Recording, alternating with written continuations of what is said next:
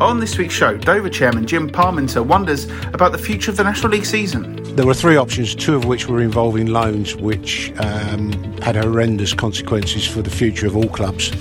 Maidstone United co-owner Oliver Ash frustrated as his team are told to stop playing. Income, we've got no income.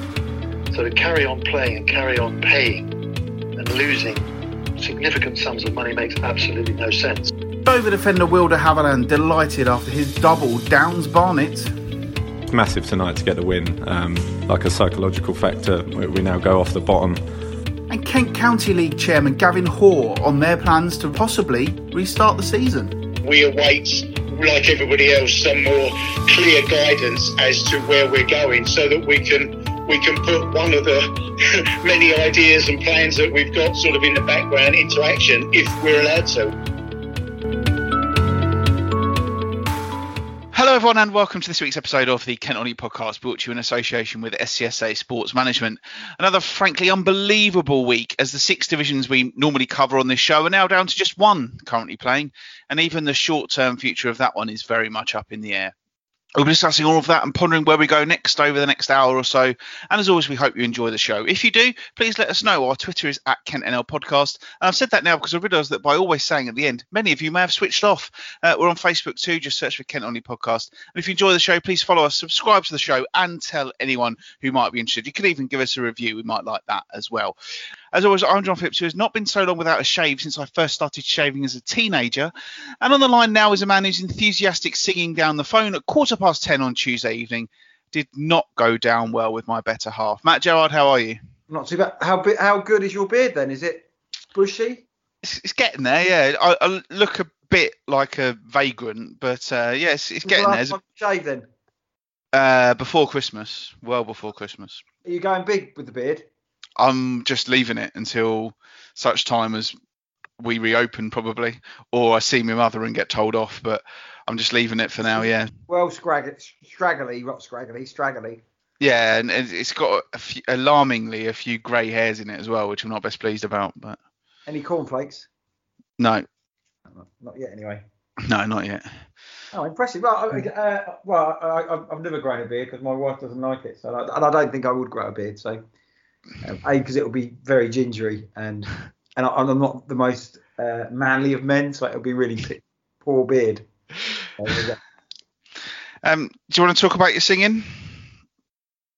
Well, it was a result yesterday, and I said, we're staying up, John, but I just got carried away because it was nice to see us win. So Haley was literally going, "What is that? What is that?" And I was just going, "Dover have won. Don't worry, Dover have won." It doesn't happen very often. Even when my mum rang my mum and said they won yesterday, they haven't won. They haven't done that for a long while, have they? So she knows and doesn't know anything about football. So that's pleasing. So yeah, so which is good, and we'll talk about that later. Of course we will. It's our 156th episode this week, and as well as being an abundant number, a pronic number, a dodecagonal number, a refactorable number, and a harshad number, is also the number of hourly gongs a clock strikes in one day. 78 in the morning, 78 in the evening. Good old Big Ben. 1 + 2 + 3 + 4 + 5 + 6. Yeah. Good work.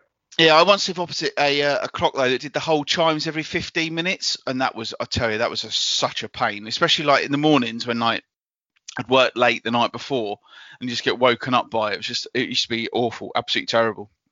I remember when I go around my mum's house, of course, when you lived there, you didn't sort of notice, but when we stayed there before, they have got one of those clocks that every half an hour, and when you're in bed, when you hear this go dong, you really notice it. But when I lived there, I never noticed it. It's strange, isn't it? And your brain sort of switches off. It really is, because so, like things. Sometimes people say, "Oh yeah, like that's really really loud," and you don't think anything of it, and it's really strange. You just get accustomed to things, don't you? Acclimatise, I suppose. Your brain just does it. It's crazy, isn't it? Yeah. Crazy thing, the brain. It certainly is. Okay, then on with the show, and the National League, of course, takes centre stage this week, both on and off the pitch. When we recorded last week's show, we had an inkling that the National League South season may be about to be halted, and so it proved, with all the games that were scheduled for Saturday and Tuesday called off as the wrangling over potential loans goes on. But games in the National League Premier continued, with the reason being that apparently most of the clubs in the division wanted to continue. But Matt, you don't think that was the right decision, do you? Well, I think they should have all being called off, I would have thought, at some stage, just a bit of solidarity within the system, within the structure. What is the difference between a side in the north and a part-time side like Wealdstone in the National League? So it does seem strange. I presume there was plenty of lobbying going on by the bigger clubs in the National League, and I presume the National League is concerned about its arrangement with the promotion to the Football League, so that's why it continues. But for me, it does seem strange. Why, we agree on the pause. We've agreed that for a couple of weeks they should pause the league. Why didn't they pause it for all three leagues? I think it's pretty strange that the main National League wasn't in there. So I just can't understand that decision. So, but again, I presume, and I'm only saying my opinion, that some of the bigger teams have said, right, we're carrying on and we don't want to stop. Well, exactly. One team obviously that did carry on with Dover, and before they kicked a ball in anger over the weekend, Matt did speak to Dover chairman Jim Parmenter, member of the National League board. So here's a little bit of that interview from Jim Parmenter on his thoughts on whether the National League season should have been paused as well. First of all, I'm going to talk to you as the chairman of Dover Athletic in this situation. First of all, are you surprised that the National League is still playing and the National League North and South has been suspended for 2 weeks? Yes. I don't really understand the logic. I was at the meeting. It was as a result of feedback from the clubs that that decision was made. I think it's really just a holding position. And talking to you as chairman of the league, I don't know how much you can say, what was the main consensus from the 66 clubs on the three options? Can you say what was the most valid option that came from all three leagues? I'm not chairman of the league, I'm just on the board. There were three options, two of which were involving loans, which had horrendous consequences for the future of all clubs in terms of committing to the payback. And the loans were taken off the table. Loans to clubs were taken off the table by the clubs. And the league directors agreed with the clubs in the majority that a loan to the league of £11 million was not a sustainable option for the league going forward. So the loans are off the table. A number of the National League clubs indicated that they wanted to continue the season. That's the National League you're in at the moment, yeah? Yeah, National Division, if you like. But there is no understanding yet of how that is going to be financed. And if you bear in mind that money was promised for January, so most, all but the richest of the clubs are without money for January, and the 11 million was due to finance January, February and March, bearing in mind that the season will not finish until June. It's a very difficult situation to understand how the league can continue and the clubs remain financed. How many teams in the National League, the Premier National League, if you call it that for the minute, want to carry on? Well, I think that's a question I shouldn't answer. It was slightly more than half. From a Kent point of view, we've got a number of sides in the National League South. We're paused for 2 weeks. Do you think that those leagues will start again if in 2 weeks' time you haven't heard anything regarding financing? No, I don't, and I don't think the National League National Division can continue for more than about another week without some resolution to the funding for clubs. At the end of the day, clubs have had the money they had, which was budgeted for the end of December, and were expecting. There's a difference of opinion between the FA and the National League's perspective and the government's perspective as to what was promised. I wasn't in the room, I wasn't at the meeting, so I don't know, but we were certainly under the very firm impression that if crowds weren't allowed back into stadia, then the grant situation would continue. And at very short notice, we found out last week that the grants were not available. So clubs have been left in a situation where they've continued the season believing that if they didn't have crowds, grants would be available, and the grants are no longer there. Loans are not acceptable because clubs just can't afford to pay back loans, and the National League is not in a position to take loans. So the clubs are left with no income with the prospect of trying to finish the season. And I personally, and this is me personally speaking, I do not understand how that is going to be happening. There's been a lot of, I've mentioned you're on the board. The board have got a criticism from a number of clubs about this, the whole situation since it's gone on with COVID. Have you got anything to say about that? Well, I think in general, 61 of the clubs have accepted what the board have tried to do. I think there's a self-interest group of 5 clubs that have created a litigious environment around this issue, and I think that has gone quite a long way towards meaning that the government have withdrawn the future grants. So I think it's not helped the situation, and all I can say is that the National League board have spent hours and hours and hours trying to do the right thing for the league to keep it going. But at the end of the day, without funding, no football club can continue. We'll skirt around that one fairly quickly, Matt. But it was nice to hear the to and fro in between the two of you again. You didn't listen to the show a couple of weeks ago when you went here, but me and Hody suggested you and Jim could do some sort of sitcom together. Oh, you think so, really? All right. All right. We thought it'd be something a bit like The Odd Couple, because the thing is whenever I listen to you interviewing him, it always sounds like at the end of every question he's trying to walk away and that you're following him. To be fair to him, he has had a bit of criticism from this, and he's always up for an interview from where it should be. So I have to always give it from that. Yeah, maybe I am sort of pushing him a little bit. So, interesting times from what he said in that. So, we haven't asked your opinion there. Do you think all 3 leagues should have stopped? I don't know really, because I think if the will of the National League clubs was to play, then I think they kind of done the right thing. If what they're saying, the majority of the clubs in the National League are saying we want to play, then play as far as I'm concerned. And if the majority of clubs in North and South are saying we don't want to play, then don't play. And I think obviously there are different pressures and bits and pieces like that, but I can see both sides. I can see the reason why Dover played at the weekend, but I can also see why you might think that it should have been paused. And it's a nightmare because, as you're about to hear, no one really knows what's going on, and I think that's part of the issue, isn't it?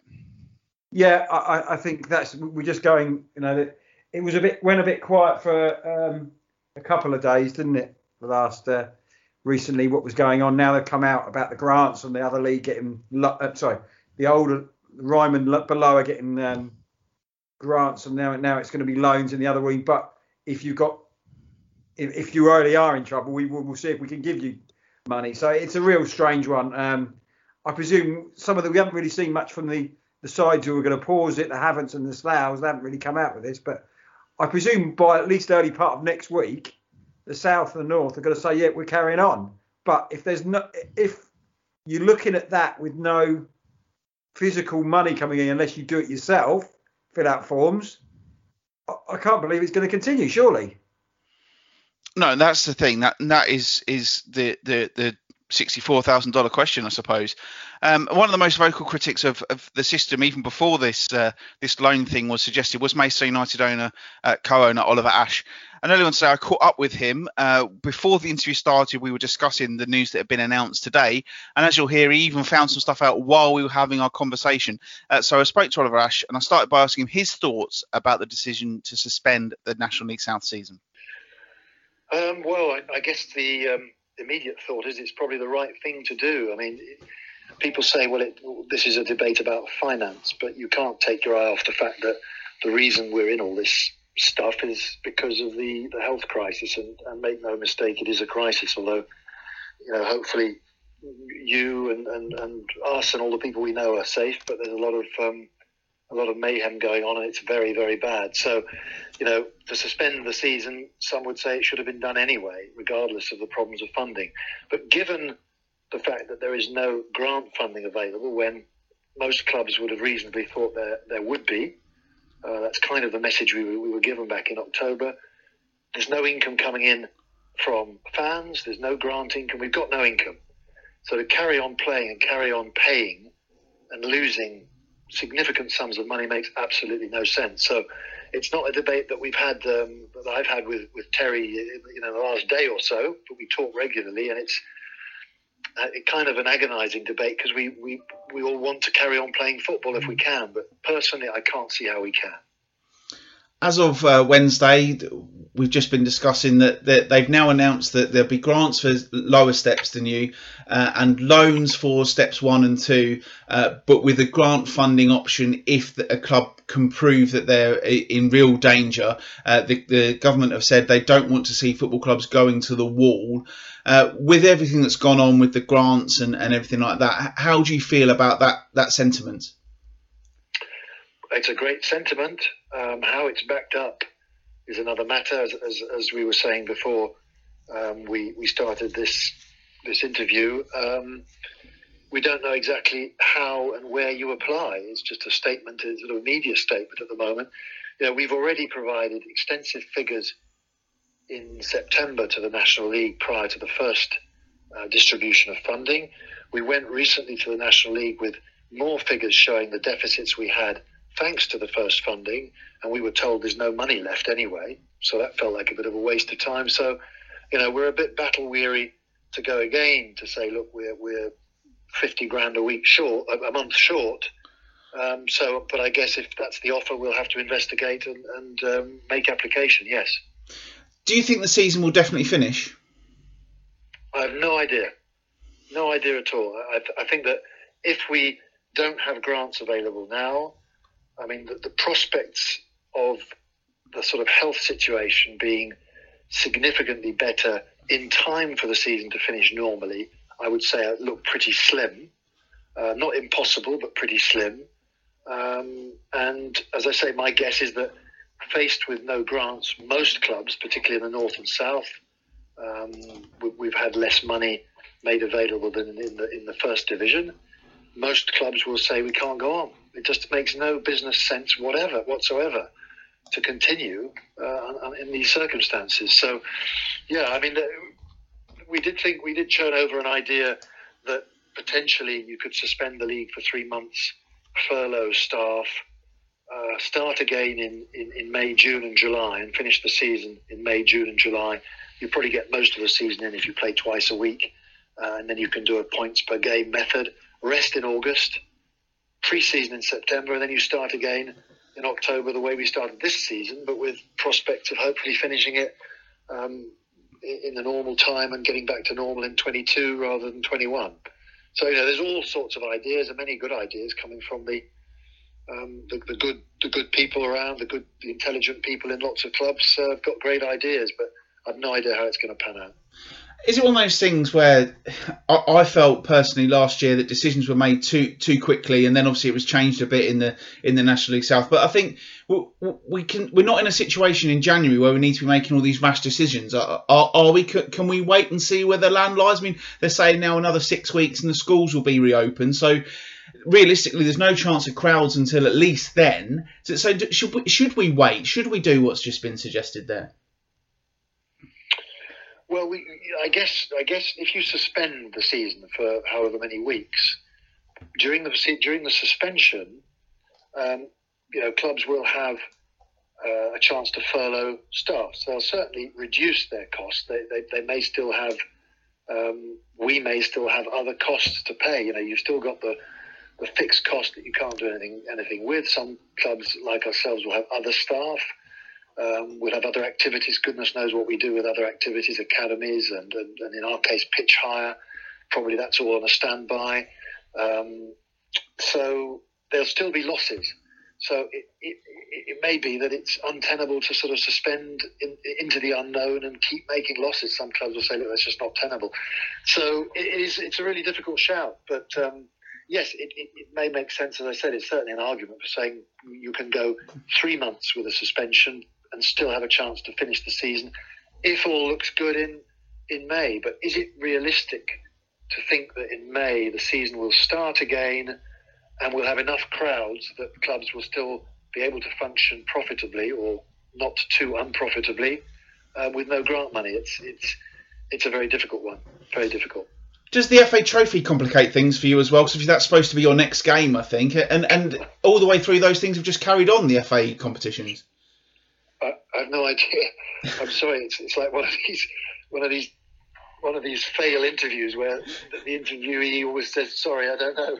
But I have no idea with the FA Trophy because it's now I think we're due to play in 2 weeks' time or 3 weeks' time, and if there's nothing in between, we may be furloughing staff in that period. You can't expect them to keep match fit. It may be that clubs are sort of, not just us but our opponents, just literally warming up the day before and going and playing a match the day after. I don't know how we can do it, to be honest. Again, it just doesn't make any financial sense. But it's so difficult to make financial sense of this season. In any case, it's so difficult. Running a football club is hard enough anyway. But now with all these unknowns, and of course there is, every one of us clubs will have certain sponsors that will be chucking in the towel, others that will be loyally helping out because they love the clubs and not so worried and maybe continuing to support. We've all got season ticket holders who've paid money. Some have had money returned, some are hanging on in there. We may have to refund that money.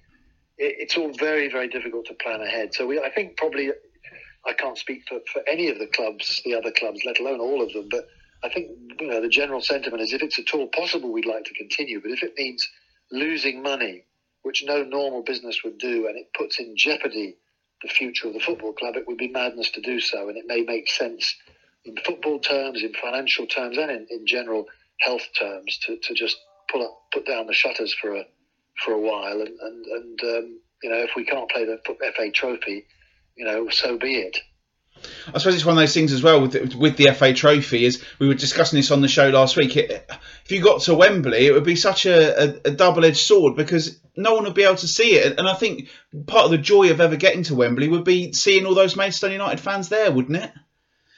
It would be if it were possible, yeah. But I mean, they haven't played last year's final yet, have they? No, they haven't. So, the prospects of all the fans turning up in May, it is, who knows, it might be possible, but it just seems unlikely given where we are in the health situation. I mean, I don't have the full knowledge, but I read and see what's going on, that it's past 100,000 deaths and it's above, I think, 1,200 dead a day at the moment, and it's a massive problem. It ain't going away anytime soon. So it really is a shit show, and I'm not sure it's all going to be hunky-dory in May. So, of course, we'd love to be getting to Wembley and all the rest of it, but we can't, you can't, if gambling on that would be like gambling on any other football scenario where you gamble the future of your club because you think that if you spend money on players you might succeed. It's I believe, a foolish gamble.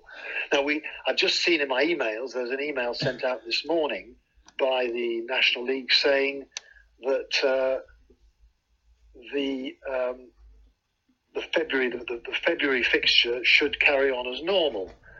Now that's a message which is a strange message. It says that the fixture should continue normally on the 6th of February. So you might think that message suggests that they've got grant funding.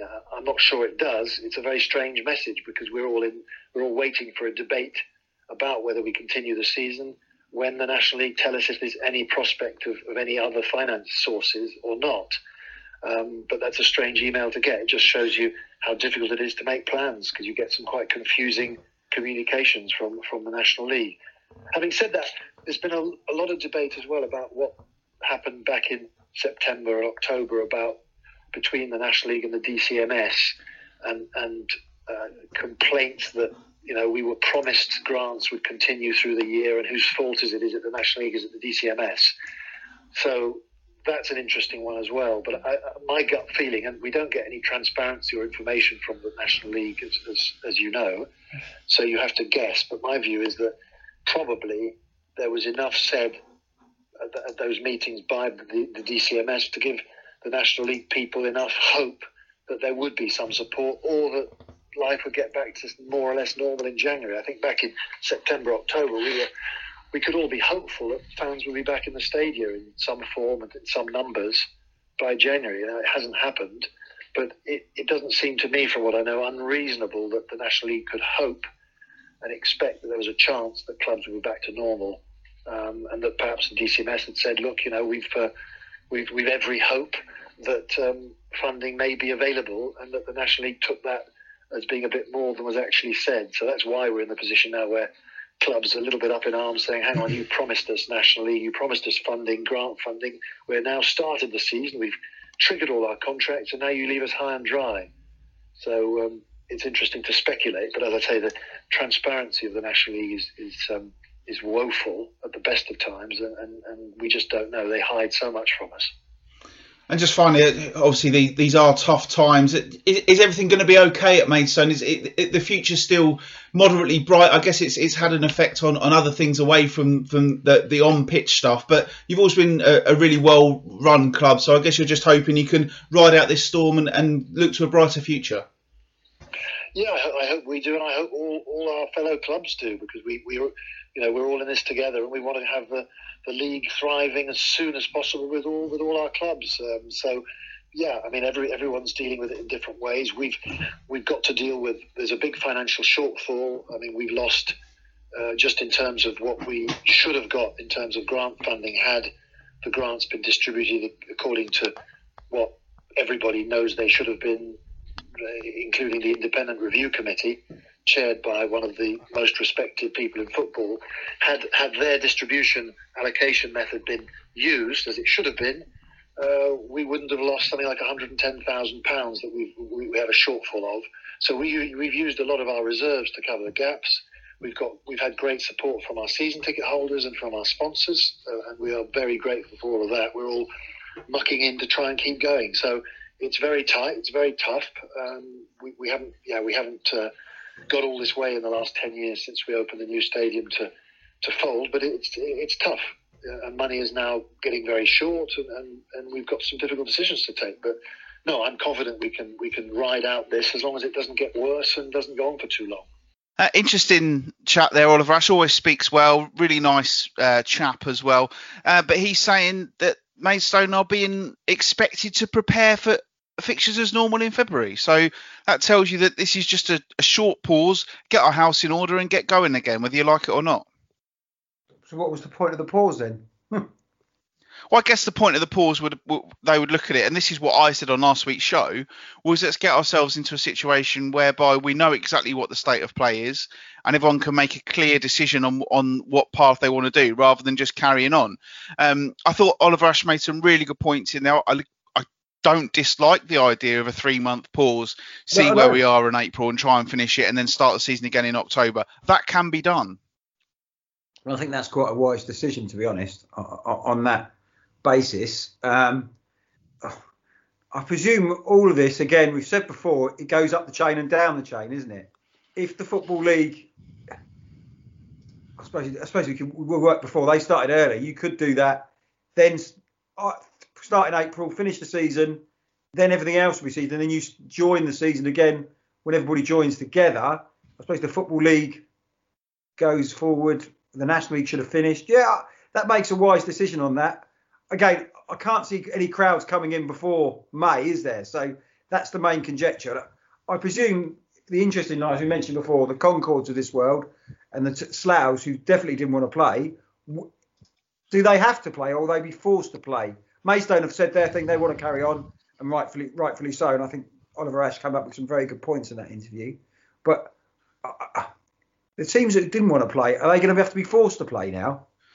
Well, there are possible sanctions, aren't there, of points deductions if they don't play and so on and so forth. And, so some of these clubs may have to make a decision. And this is where it's really difficult. But is the fact that they're now being told, well, if you are destitute, we won't see a club go under, does that help matters? And also, if the leagues below are going to be paused and there's going to be null and void and there's going to be no relegation, then does that change things? Could a team decide, right, well, we're just going to wipe out our playing budget, play whatever we can, play the kids for the rest of the season. If we lose every game, it doesn't make any difference. Is that the way they're going to end up going?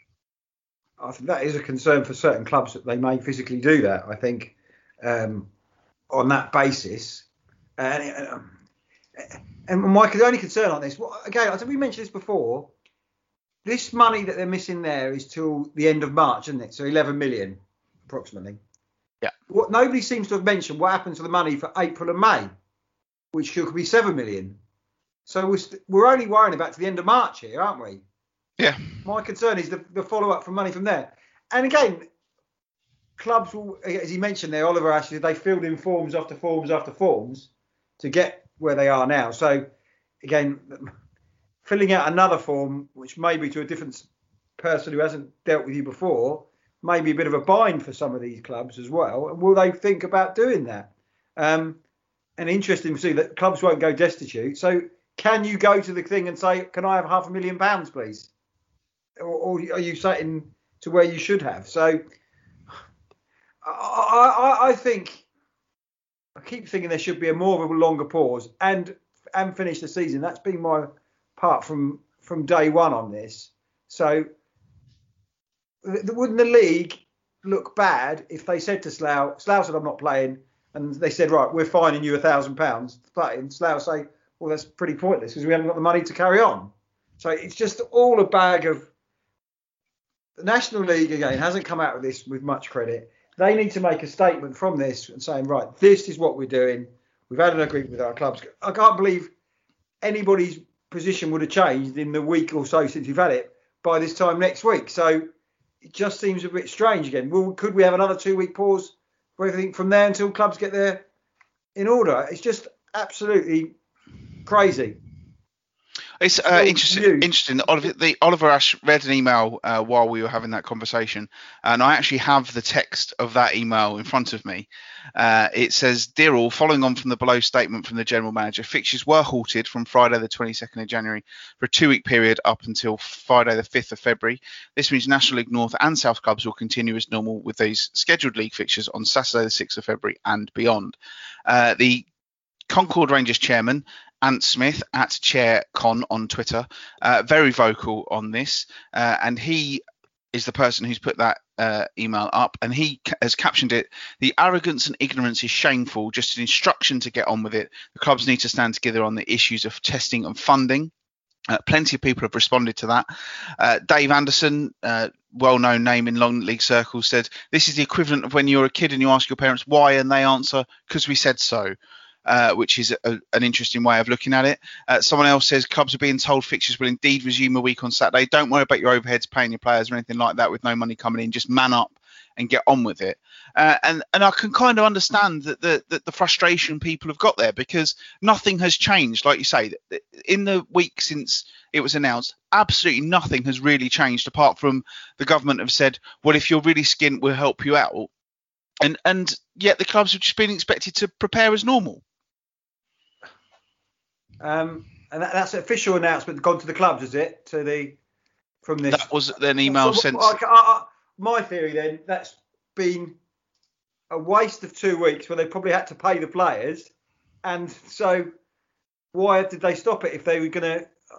It just bemuses me completely, and I honestly don't know what they're going to do, because clearly Concord aren't going to play, are they? Not by the sounds of things, no. No. So, this is again. I think the league should continue. If they have a pause and have to start in May and try and finish it, be it. But again, contracts, we've discussed that before as well. I'm just bemused how they can do it. I'm clearly the National League the Premier wants to carry on. But a majority of the National South and North want to stop, and that's why we've had this pause. The pause seems a complete waste of time if they're just being told to play by the league. It's just like a winter break, a mini break for them, isn't it? That's all I can see. But nothing would have changed on that apart from the statement saying it's definitely not going to be grants. So I'm just bemused, unless certain clubs are putting pressure on clubs to play. And the league is now showing that, but I'm a bit bemused, John, to be honest. We never get anywhere here, are we? No, and Ant Smith, the chairman of Concord, has also put on, I'm going to describe this as passive-aggressive, but he's put a poll on his Twitter page, which if you were just thinking about this under any other normal circumstance, you think, oh, this is just an interesting conundrum. But very clearly, it's related to something else. The question he states simply is, if you started employment and it included a company vehicle with fuel, would you pay for the fuel if the company suddenly said it isn't paying? Which I'm guessing is a direct thing towards the the exact situation that he and his club find himself in. And Concord Rangers, they're a small club. They've got a small stadium. They aren't the best supported team in the world, yet they've been at this level consistently for several years now. They had the Cowleys and everything at their club. And Ant Smith is a man who has run that football club absolutely superbly. And you can understand where he's coming from, can't you? Yeah, and he's probably turned, they have got to Wembley in the trophy, haven't they? So arguably he's probably turning down a trophy final for his club, which at Wembley Stadium, be it in front of 5 people, be it in front of 50,000 people, it is from that, for his commitment saying we cannot continue to play and pay the players. So I can see where it's going. And he's the vocal one, but there may be other 20 chairmen from owners of football clubs in the north and the south who are feeling exactly the same. There may be, I don't know, there's a certain one in the National League who feels the same as well. So I think there's more than one in the National League, but not many from what I can gather. So clearly the National League Premier wants to, because they don't want to upset their Football League thing. The National League South and North, Concord could play me and you up front if they wanted to carry on the league. They wouldn't do very well. No, but yeah, exactly. But that's what he could do that. But again, it's the commitment and the other overheads as well, and the travelling of Concord, because they've probably got to play to Bath and all these places they've got to go to. So I can fully understand that. But clearly, it will be a farce if you've only got 10 teams willing to play in the south and they carry it on. Surely. Oh, absolutely. They can't do that, can they? No, and interesting as well is obviously last season the National League finished on points per game, and then they did the playoffs separately from that. So I don't understand it. Can you do points per game? Right, end the season now. Right, points per game, what it will be, and teams will be promoted, etc. Like that. If a National League thing, can you have points per game when Welling have got 31 league games to play? That's the $1 million question, isn't it? So, I did read somewhere. I think I said on one of the pods. I read somewhere that somebody said if you've played 7 games, they could have points per game. Right. So, yes, you did mention that. Yeah. I read that in the non-league paper when I brought it. So maybe you can. So maybe that could be what it be. That I presume there's somebody will say points per game. We came back in July last time. We'll come back in July again. So I presume there will be a branch of clubs who'll say, right, we'll do points per game now then. The thing is, either way, something's got to be done. It's got to be thought of fairly quickly, and it's got to be communicated well, because almost every single time we speak to a club, they say that the communication they get from the National League leaves a lot to be desired. And ultimately, as a bona fide member of the press, John, when you see their press statements, press releases, and you've written some and you've been sent some, what do you think of their statements that come out? Well, they're very they don't give a lot away, which is perhaps understandable. But I always remember, and this is a few years ago, but when I worked at what is now Reach, but it was Local World at the time, we always found the National League impossible to get hold of from a press point of view. I don't know if that's changed, if that's improved, but I always got the impression they didn't actually have a press person, and it was all just being done from the top. So I look at it and I think that I'm not surprised when I hear that the clubs are not getting much feedback, because I don't think the journalists are getting it either. And I'd rather see an Isthmian League who send stuff out and engage a little bit. You look at their social media and they don't. It's just the facts or clips and whatever. That there's no engagement. There's no look at this is what's going on. They're not trying to involve anyone. It feels to me like the National League has always been a little bit of a closed shop from that way. And I think that what I hear from clubs, that's probably fair.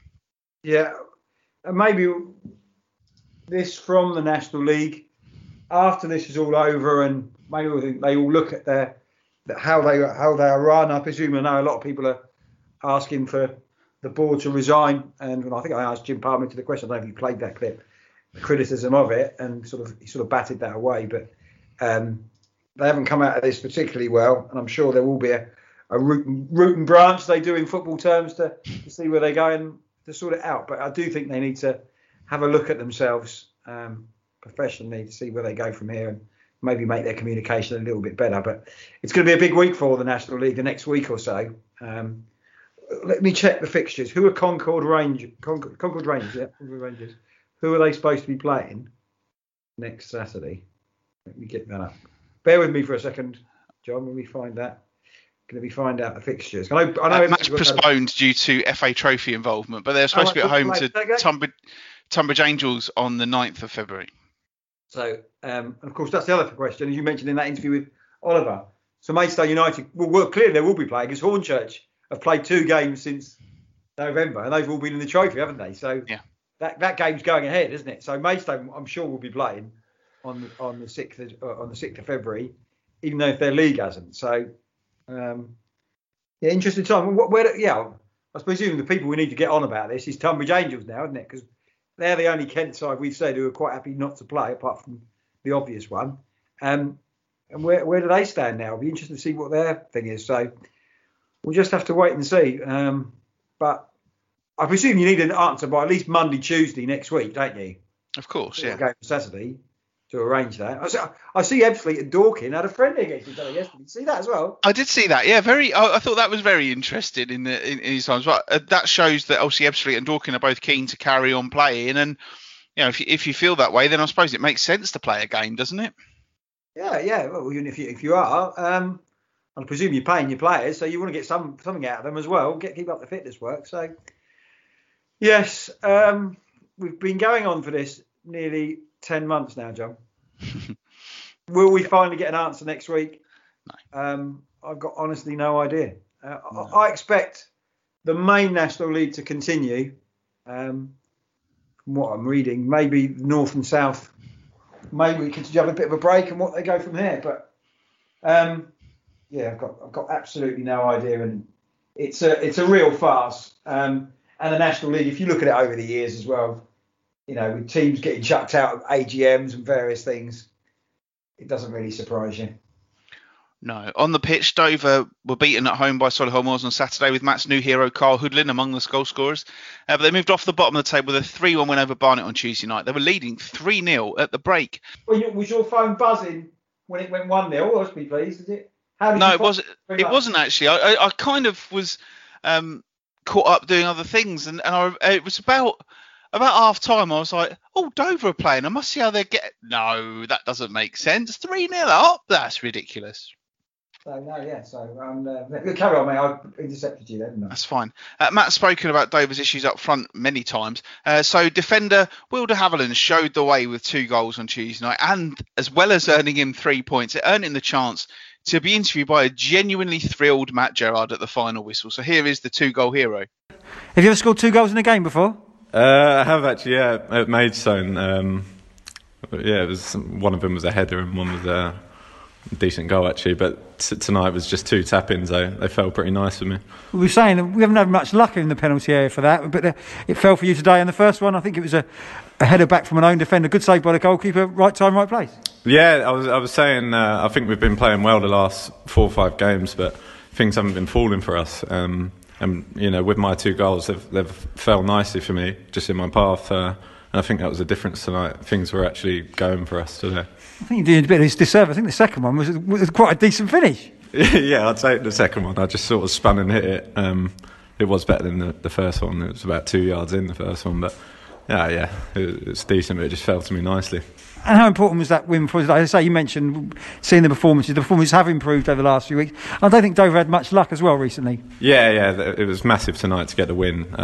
Like a psychological factor, we now go off the bottom, and we've got a chance again to catch Yeovil on Saturday, who are the team outside the relegation. So if we back it up with a win Saturday, they're huge. 2 results, huge results, yeah.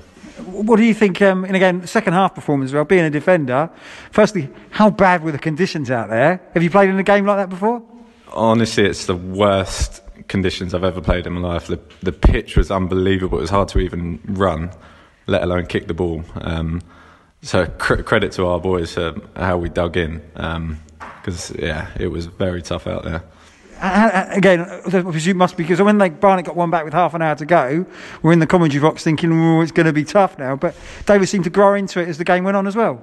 Yeah, I think once the goal went in, we started to get back on top.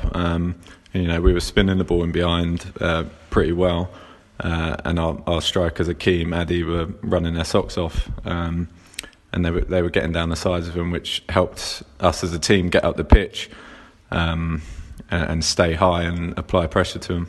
What about yourself now? Again, recovery. Will you ache tomorrow after those conditions?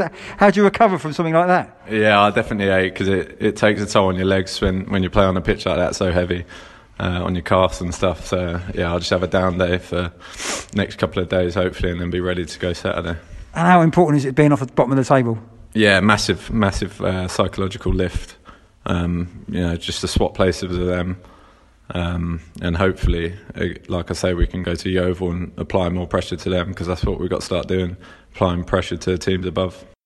That previous brace from Will de Havilland was also on a Tuesday night in January in a 4-2 Maidstone defeat to Maidenhead. Obviously a good time for him, Matt, but it doesn't sound like it was much of a spectacle thanks to the weather at Crabble. But I also guess you don't care about that.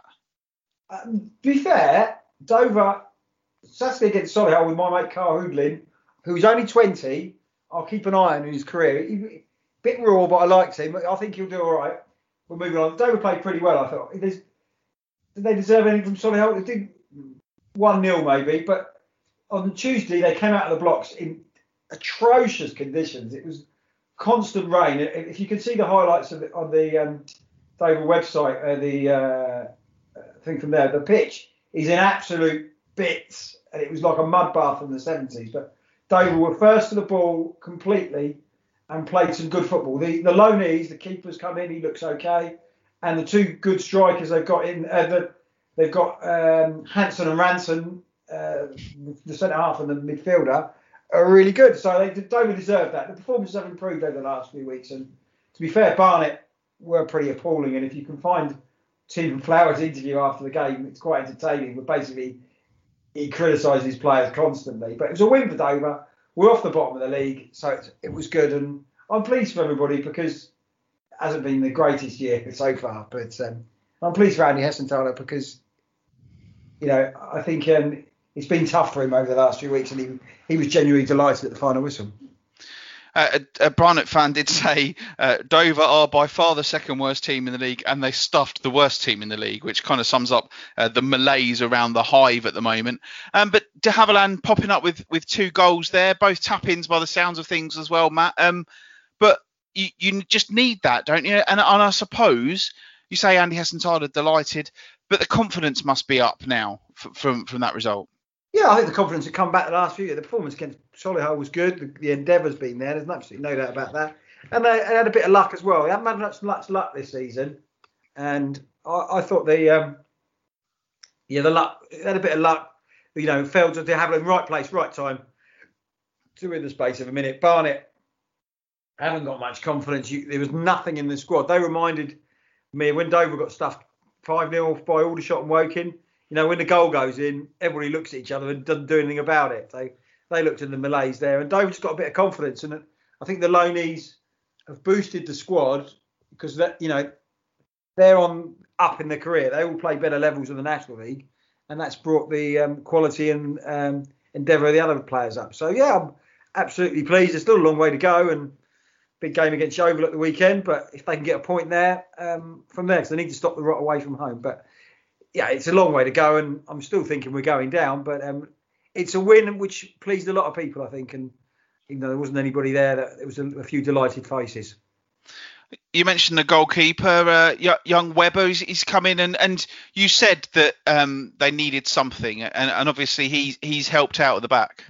Yeah, he's very vocal, good with his feet, good with both feet, which is good, and he seems a brave goalkeeper. So under 18 keeper at Palace, or under 23 keeper. So compared to Smith, who had them from Arsenal, he's a couple of years older. You could see he's 2 years further along in his development. So his decision making was good. So pleased with that. And Hanson and Ranson are good. I expect them to have good careers. And particularly, and it's good to see Hanson, who is a Dover boy, went to the grammar school. So He's playing for his local team, and he's got one of those people. I'm not really used to it. As soon as he gets the ball, John, he doesn't take a touch. He passes it. You know. Oh wow. It's when I play football, when I used to play football, it took me 4 touches to control it. But he's one of these players who gets the ball and then pings it straight away. So I think, and on Dover's pitch, which is terrible, that's quite a thing to do. So he looks a good player as well. So it's no doom and gloom. If we'd have lost the Barnet, I'd be on my knees now. But we won, and we're looking up. Could it be the last game of the season? Probably not. But we'll go again. But what does happen if the other leagues go, and then Dover could play me up front? If there's no relegation, what do they do then? Well, exactly. Interestingly, before we move on from Dover, I'm on a well-known website which has listed a formation, not just a team list for Dover Athletic last night, but it has listed a 4-4-2 formation. And I'm going to suggest they've got some of these positions wrong, okay? Does this website begin with a B and end in a C? Yeah. Yeah. Have you seen it? I did see it the other day because they've got something new now. They have got the formations in. Yeah. So do you want to know the Dover formation from last night's game? Yeah, go on then. In goal was your man Webber. Yeah, correct. 4 across the back. Yeah. De Havilland at right back. Right. Epkiteta centre half. Correct. Alongside Akeem Rose. No. With Goburn at left back. All right. Midfield 4 of Sam Wood on the right. Yeah. Right. Hanson and Gregory in the middle. Gregory's all right. Ransom wide left. Good luck to see him down there. And then up front, Musa and Aziz. All right. Interesting. I don't know where they've got that from. No. Go to Transfer Market because they do really good formations. I think the BBC should outsource that one from there. They may well have done, yes. But there you go. Bromley still struggling at home, beaten 2-1 at home by AFC Halifax on Saturday before letting a 2-goal lead slip to draw 2-2 against Woking on Tuesday. They're on the cusp of the playoff places despite being 14th in the table because they're only 2 points behind Solihull in 7th. But surely, Matt, Neil Smith knows they've got to start improving at Hayes Lane if they want to stay there or thereabouts. What's their home record this season? I can't believe they've won many. Beat Dover, of course. That's a given. Yeah. But when I saw the 2-0 again, I think I said in the commentary at the time that they needed that to the home hoodoo, but getting caught back with 2 goals by Woking must be a real blow. If their home form was as good as their way, they would be challenging Torquay. But it's interesting from that. I did speak to Mash, who's been on the show before, and I said, what's wrong with it? He said, we're just set up to be solid at home. And they haven't got that attacking threat. They haven't got that inclination and start sitting back. And they've been hit on the counter attack and lost it from there. So it's a bit disappointing for Neil Smith. So I think they bit hit and miss season so far for Bromley. I think because had some good results and then not doing it at home is not good. No, they've got the 5th best away record in the whole division. 6 games away from home, unbeaten.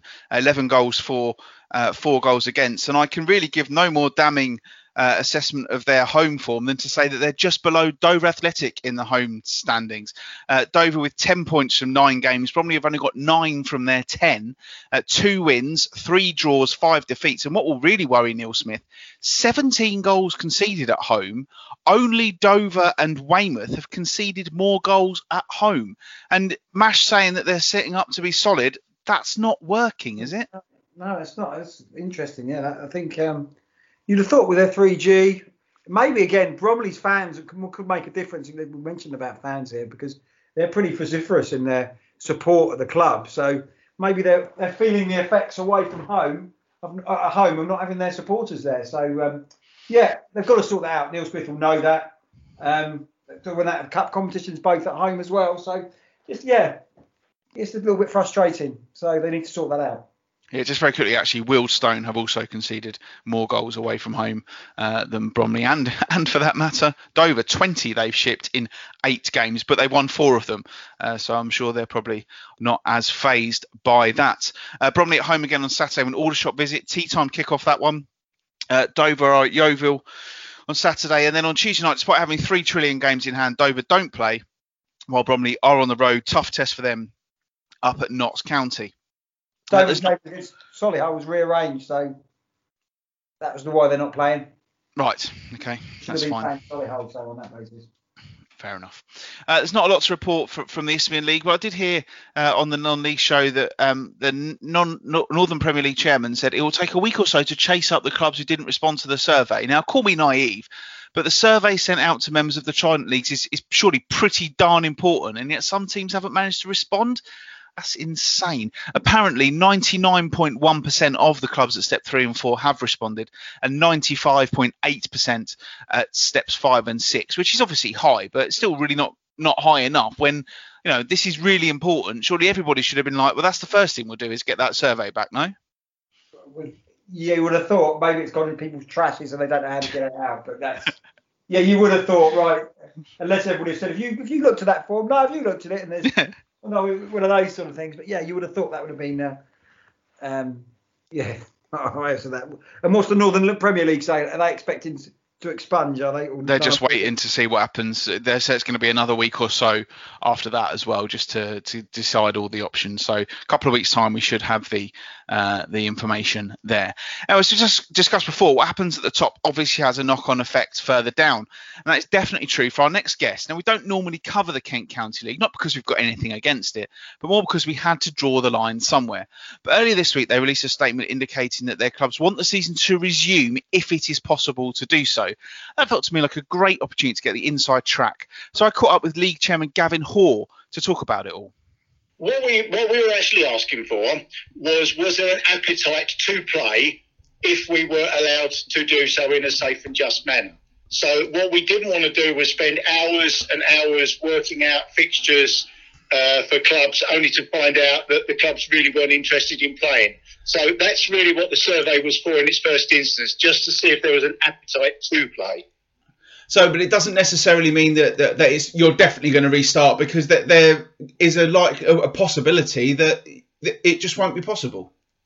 That's quite true. At this point in time, it really is out of our hands, and we await, like everybody else, some more clear guidance as to where we're going, so that we can put one of the many ideas and plans that we've got sort of in the background into action if we're allowed to. It may completely be taken out of our hands, and the county FA or the FA may say, that's it, it's over. How challenging has all of this virus been for you as a league? Oh, unbelievable. I've got to be honest, this is my second season as chairman of the league, and I've yet to complete a season, which is a bit bizarre to say the least. I have a great team. My team and I, we've kept as best we can on top of things. We've tried to keep the clubs fully informed of where the position we are in the league. We understand the frustrations, because it's frustrating for us as well as administrators. We just want what's best for our league. So yeah, it is. We're making decisions that none of us ever dreamed that we would have to make. I suppose you're in a different position from leagues higher up the pyramid, because I'm assuming that there's a lot less money involved at your sort of level. Yes, up to a point. I mean, the clubs obviously are financially challenged at our level. They're at the lowest, because we was what was originally step 7, but we're now a national feeder league.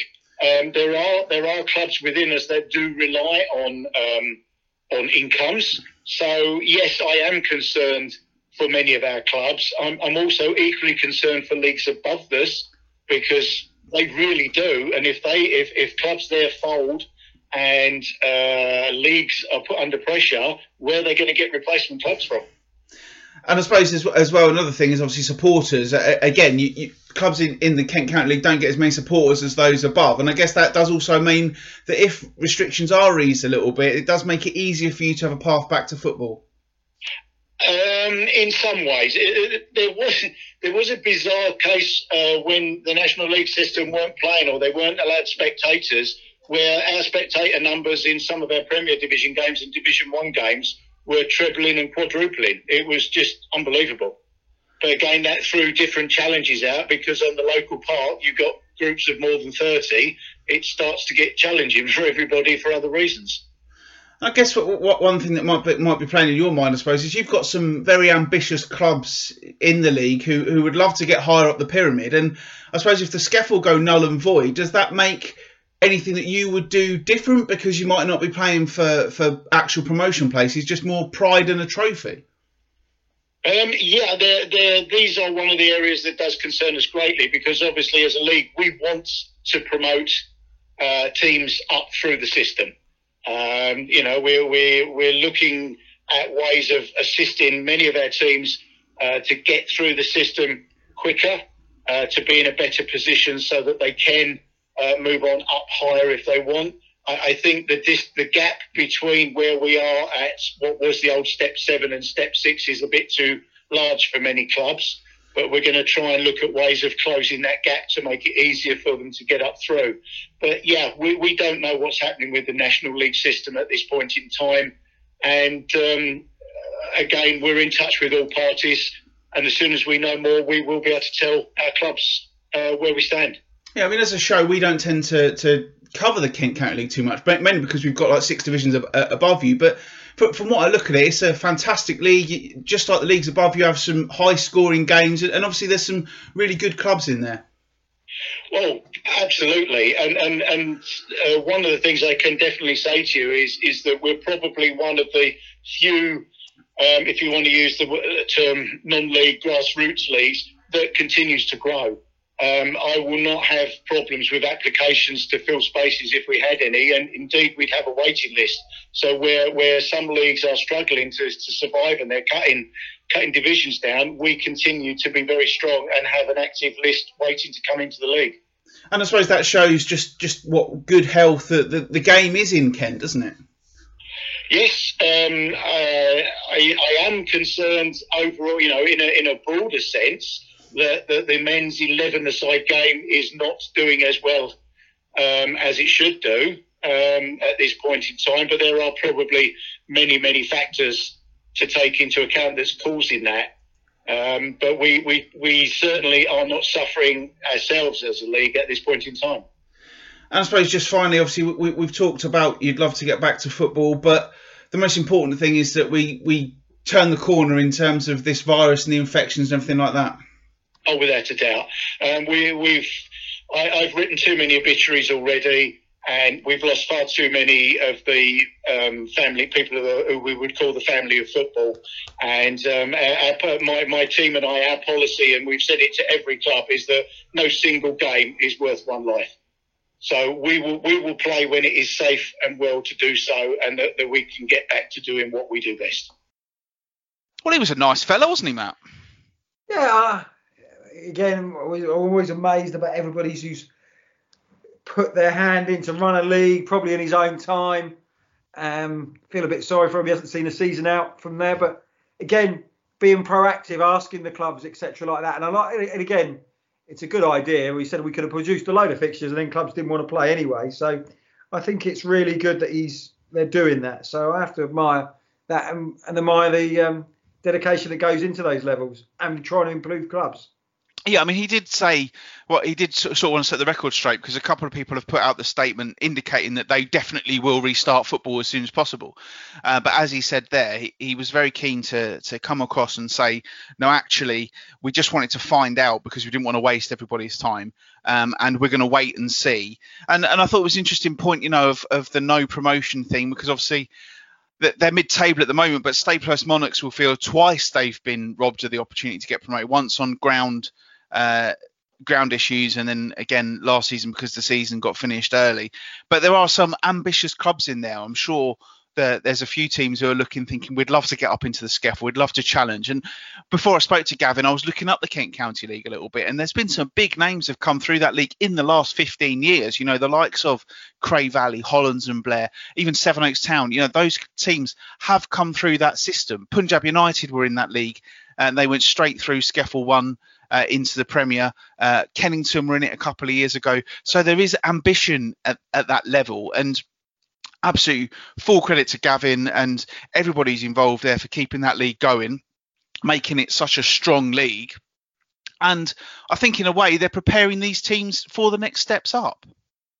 Yeah, I've never really thought about it, and what he said in his interview there, that we are preparing these clubs so that they can try and move on.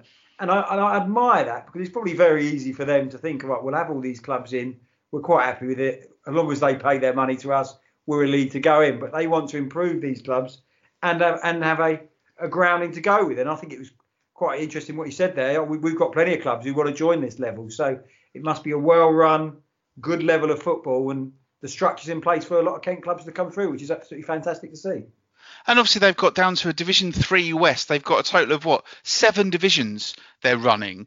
And although he said there, perhaps it could be in slightly better shape, the sport or the 11-a-side game, but it shows that in Kent, although we may not have teams right at the very, very top, we've only got one Football League club. We've famously only ever had 2 Football League clubs. Maidstone were up there for a little bit. But it does show that at grassroots level, Kent is so lucky with its football, isn't it?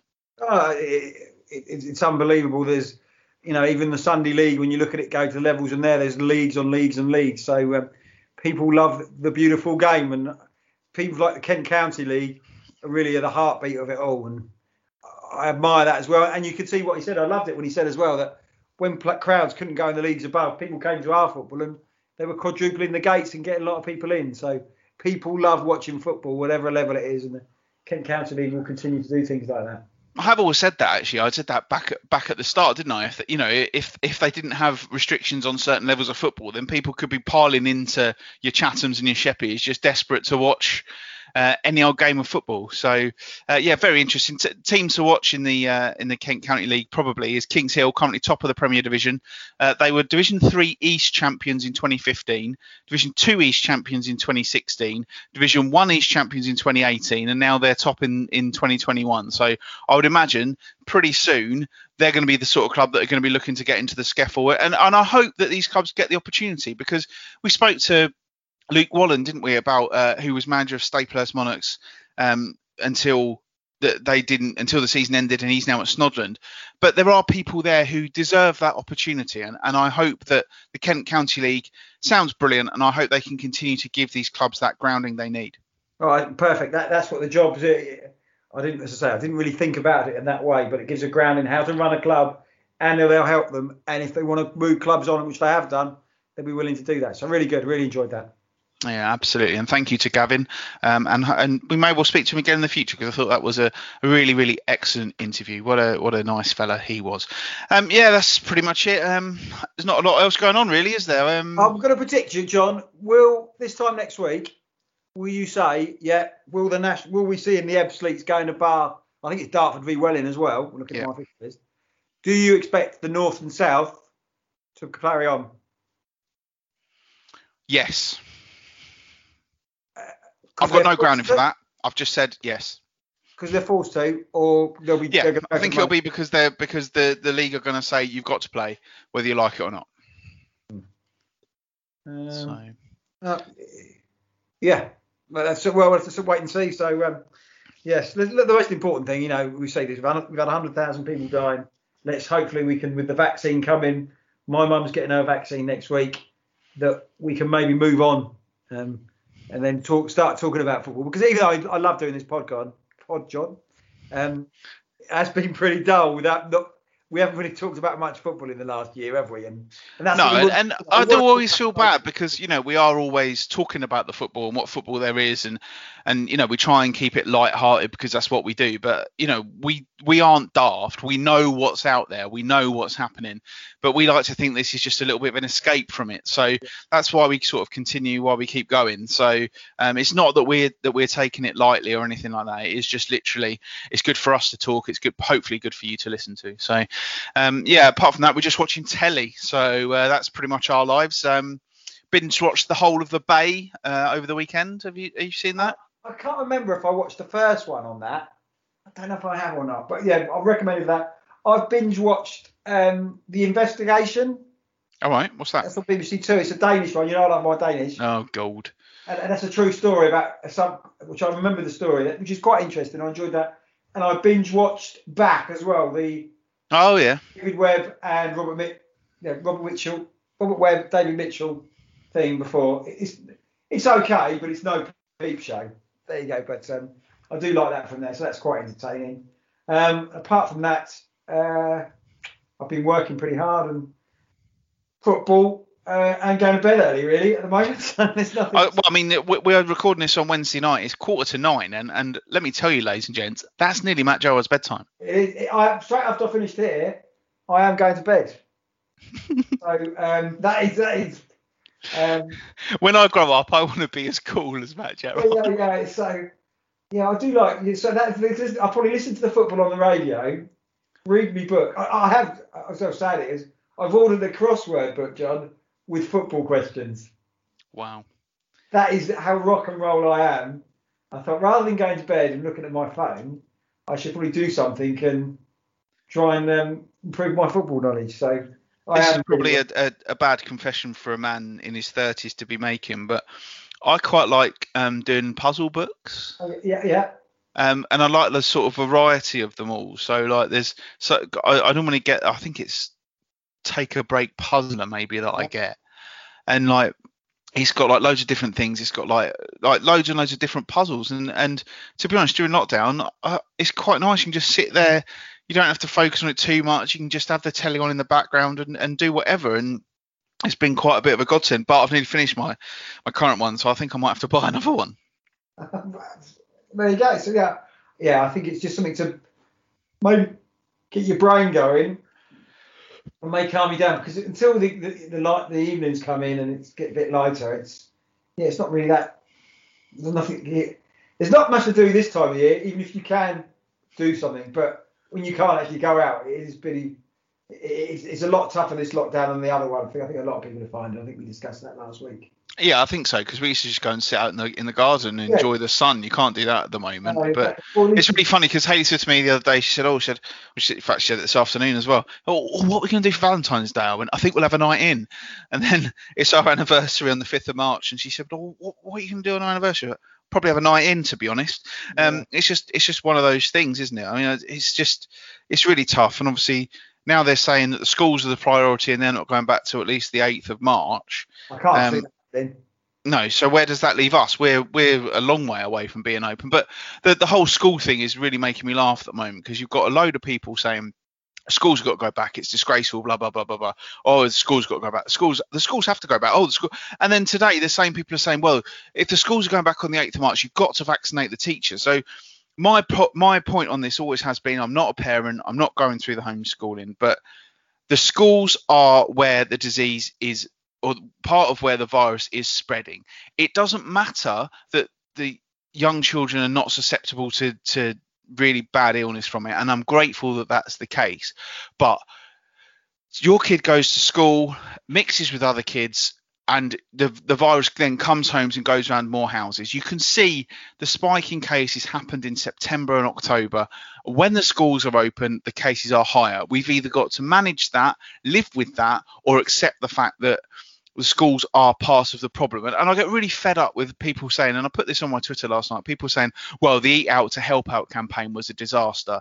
And I beg anyone who feels that way to go and look at July and August and early September, when Eat Out to Help Out was a big thing that helped businesses like mine get something out of the year. It was, we had a brilliant 4 months, and Eat Out to Help Out helped that, because people could go out and have something to eat. And even despite that, the cases never went up. And everyone keeps saying, oh, well, the pubs aren't safe. That's not true.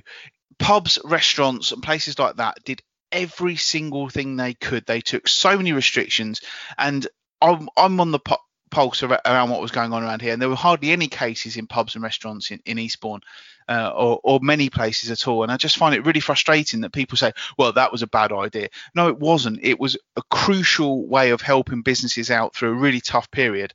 And we're the businesses that are going to be suffering this long into this year. And I'm already worried about June and July again, when we had a June was a complete wipeout last year, and businesses like mine are going to find it really, really hard. So we've got to find a solution to this, whatever way that is. But people have got to make their mind up. They want the kids desperately to go back to school, but only if the teachers are vaccinated. Well, you can't have it both ways. If the teachers don't need to, if the kids are, if it's that important the kids go back to school, then it should be safe. And it's obviously not safe if that's the way they're talking about it.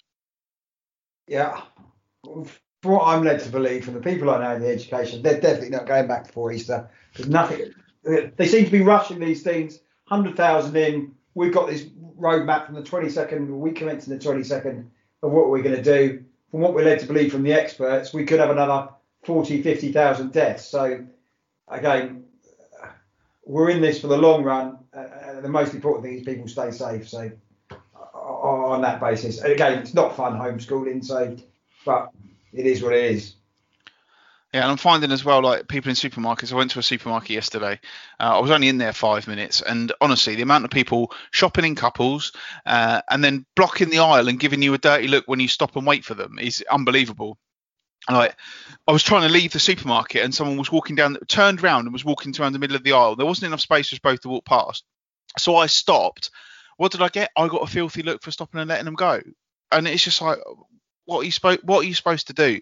The people are idiots, basically, and I'm finding them harder and harder to deal with. You still seeing people? Like, I went to the supermarket to see, well, a little mini market, whatever you call it, but it was packed because opposite the supermarket is the vaccine clinic, and there's a lot of old people there, so a lot of people in the shop. So after they had their vaccine, so which is good from there. But I know people saying, "Oh, people aren't seeing them." I very rarely see anybody without a mask in a shop. No. Yeah, that is at least one positive, I suppose.